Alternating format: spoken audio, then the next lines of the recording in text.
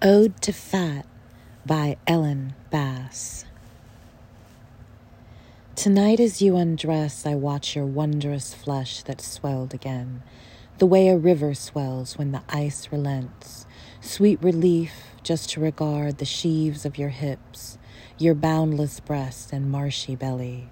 I adore the acreage of your thighs and praise the promising planets of your ass. Oh, you were lean that terrifying year you were unraveling, as though you were returning to the slender scrap of a girl I fell in love with. But your skin was vacant, a ripped sack, sugar spilling out, and your bones insistent. Oh, praise the loyalty of the body that labors to rebuild its palatial realm. Bless butter, bless brie, sanctify schmaltz and cream and cashews, stoke the furnace of the stomach and load the vessels. Darling, drench yourself in opulent oil, the lamp of your body glowing.